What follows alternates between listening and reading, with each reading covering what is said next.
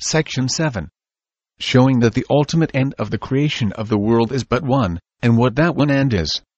From what has been observed in the last section, it appears, if the whole of what is said relating to this affair be duly weighed, and one part compared with another, we shall have reason to think that the design of the Spirit of God is not to represent God's ultimate end as manifold, but as one.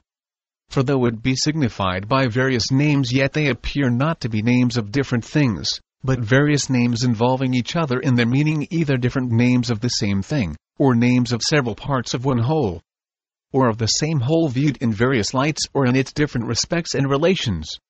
For it appears that all that is ever spoken of in the Scripture as the ultimate end of God's works is included in that one phrase, the glory of God, which is the name by which the ultimate end of God's works is most commonly called in Scripture, and seems most aptly to signify the thing. The thing signified by that name, the glory of God, when spoken of as the supreme and ultimate end of all God's works, is the emanation and true external expression of God's internal glory and fullness, meaning by His fullness what has already been explained. Or, in other words, God's internal glory, in a true and just exhibition, or external existence of it.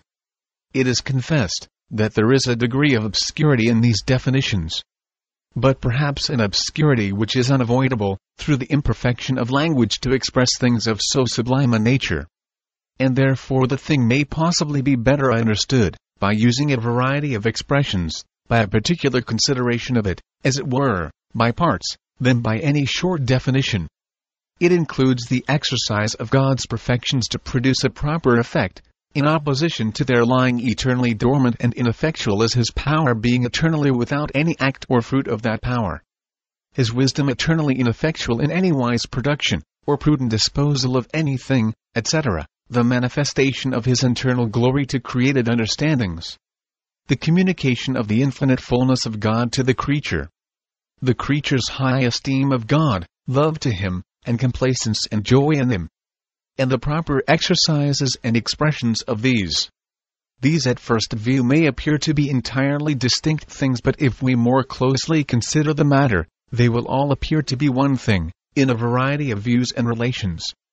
They are all but the emanation of God's glory, or the excellent brightness and fullness of the divinity diffused, overflowing, and as it were enlarged, or in one word, existing ad extra. God exercising His perfection to produce a proper effect, is not distinct from the emanation or communication of His fullness, for this is the effect, namely, His fullness communicated, and the producing of this effect is the communication of His fullness. And there is nothing in this effectual exerting of God's perfection, but the emanation of God's internal glory. Now God's internal glory is either in His understanding or will. The glory or fullness of His understanding is His knowledge. The internal glory and fullness of God, having its special seat in His will, is His holiness and happiness. The whole of God's internal good or glory is in these three things, namely, His infinite knowledge, His infinite virtue or holiness, and His infinite joy and happiness. Indeed, there are a great many attributes in God, according to our way of conceiving them, but all may be reduced to these, or to their degree, circumstances, and relations. We have no conception of God's power, different from the degree of these things, with a certain relation of them to effects. God's infinity is not properly a distinct kind of good, but only expresses the degree of good there is in Him. So God's eternity is not a distinct good, but is the duration of good. His immutability is still the same good, with a negation of change.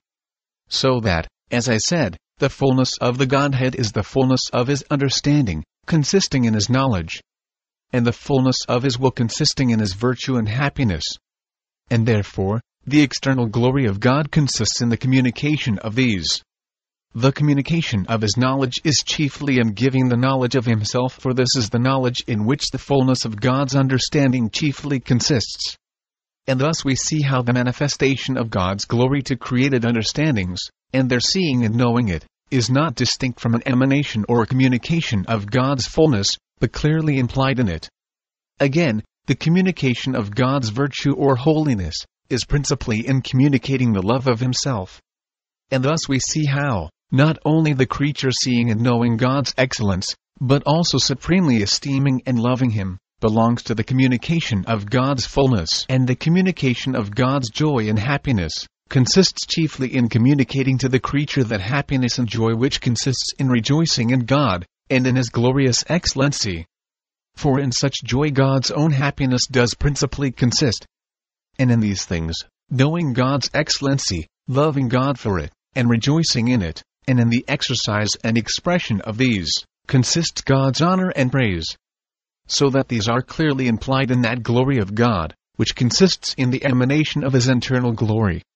And though all these things, which seem to be so various, are signified by that glory, which the Scripture speaks of as the ultimate end of all God's works, yet it is manifest there is no greater, and no other variety in it, than in the internal and essential glory of God itself. God's internal glory is partly in His understanding, and partly in His will. And this internal glory, as seated in the will of God, implies both His holiness and His happiness. Both are evidently God's glory, according to the use of the phrase.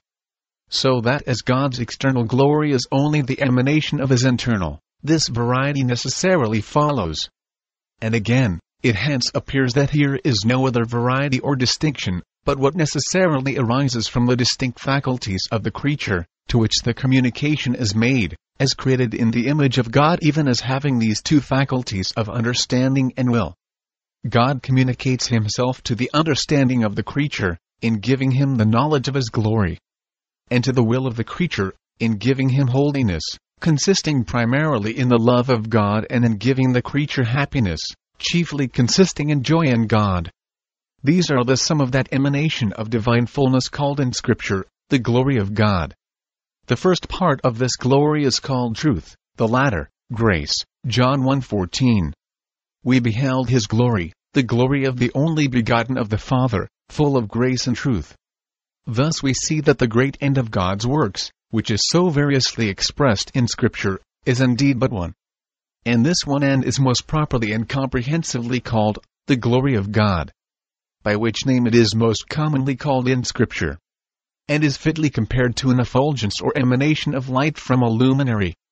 Light is the external expression, exhibition, and manifestation of the excellency of the luminary. Of the sun, for instance, it is the abundant, extensive emanation and communication of the fullness of the sun to innumerable beings that partake of it.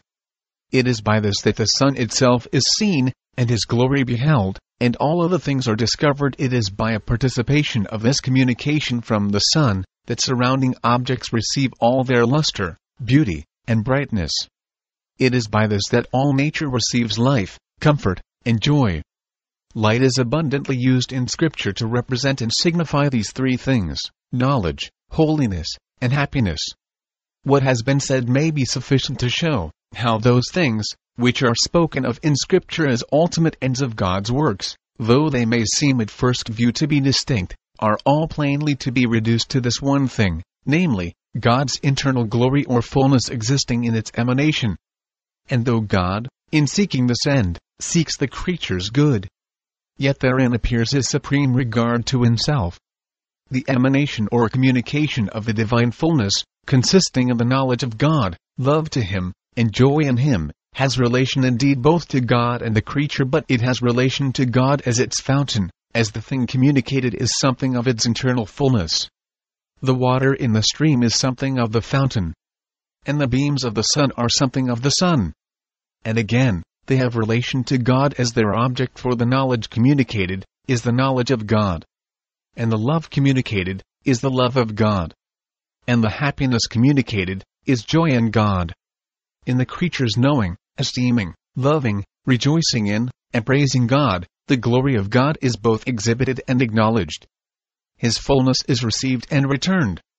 Here is both an emanation and re-emanation.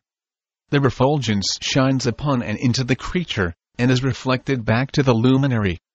The beams of glory come from God, are something of God, and are refunded back again to their original. So that the whole is of God, and in God, and to God. And He is the beginning, and the middle, and the end. And though it be true that God has respect to the creature in these things, yet His respect to Himself, and to the creature, are not properly a double and divided respect. What has been said, chapter 1 section 3, 4 may be sufficient to show this. Nevertheless, it may not be amiss here briefly to say a few things, though mostly implied in what has been said already.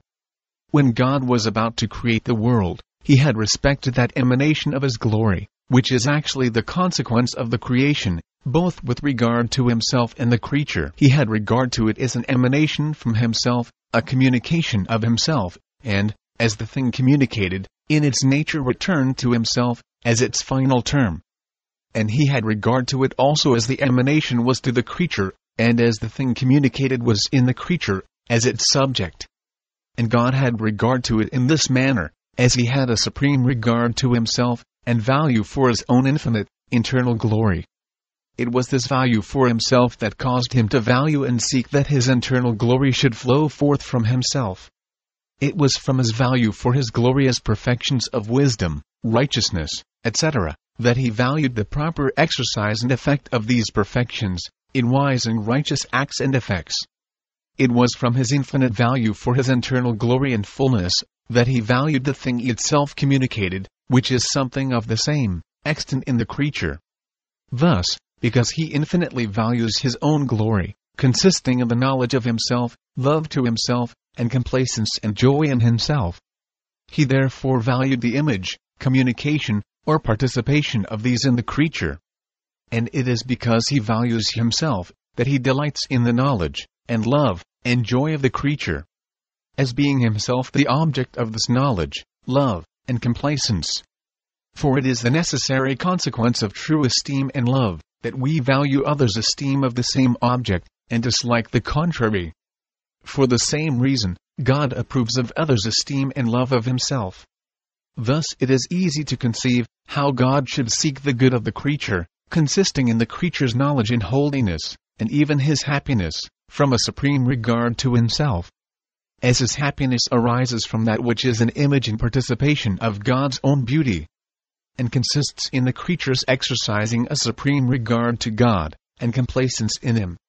In beholding God's glory, in esteeming and loving it, and rejoicing in it, and in His exercising and testifying love and supreme respect to God, which is the same thing with the creatures exalting God as His chief good, and making Him His supreme end. And though the emanation of God's fullness, intended in the creation, is to the creature as its object, and though the creature is the subject of the fullness communicated, which is the creature's good, yet it does not necessarily follow that even in so doing, God did not make Himself His end. It comes to the same thing. God's respect to the creature's good, and His respect to Himself, is not a divided respect, but both are united in one, as the happiness of the creature aimed at is happiness in union with Himself. The creature is no farther happy with this happiness which God makes His ultimate end, than he becomes one with God. The more happiness, the greater union. When the happiness is perfect, the union is perfect. And as the happiness will be increasing to eternity, the union will become more and more strict and perfect, nearer and more like to that between God the Father and the Son, who are so united that their interest is perfectly one.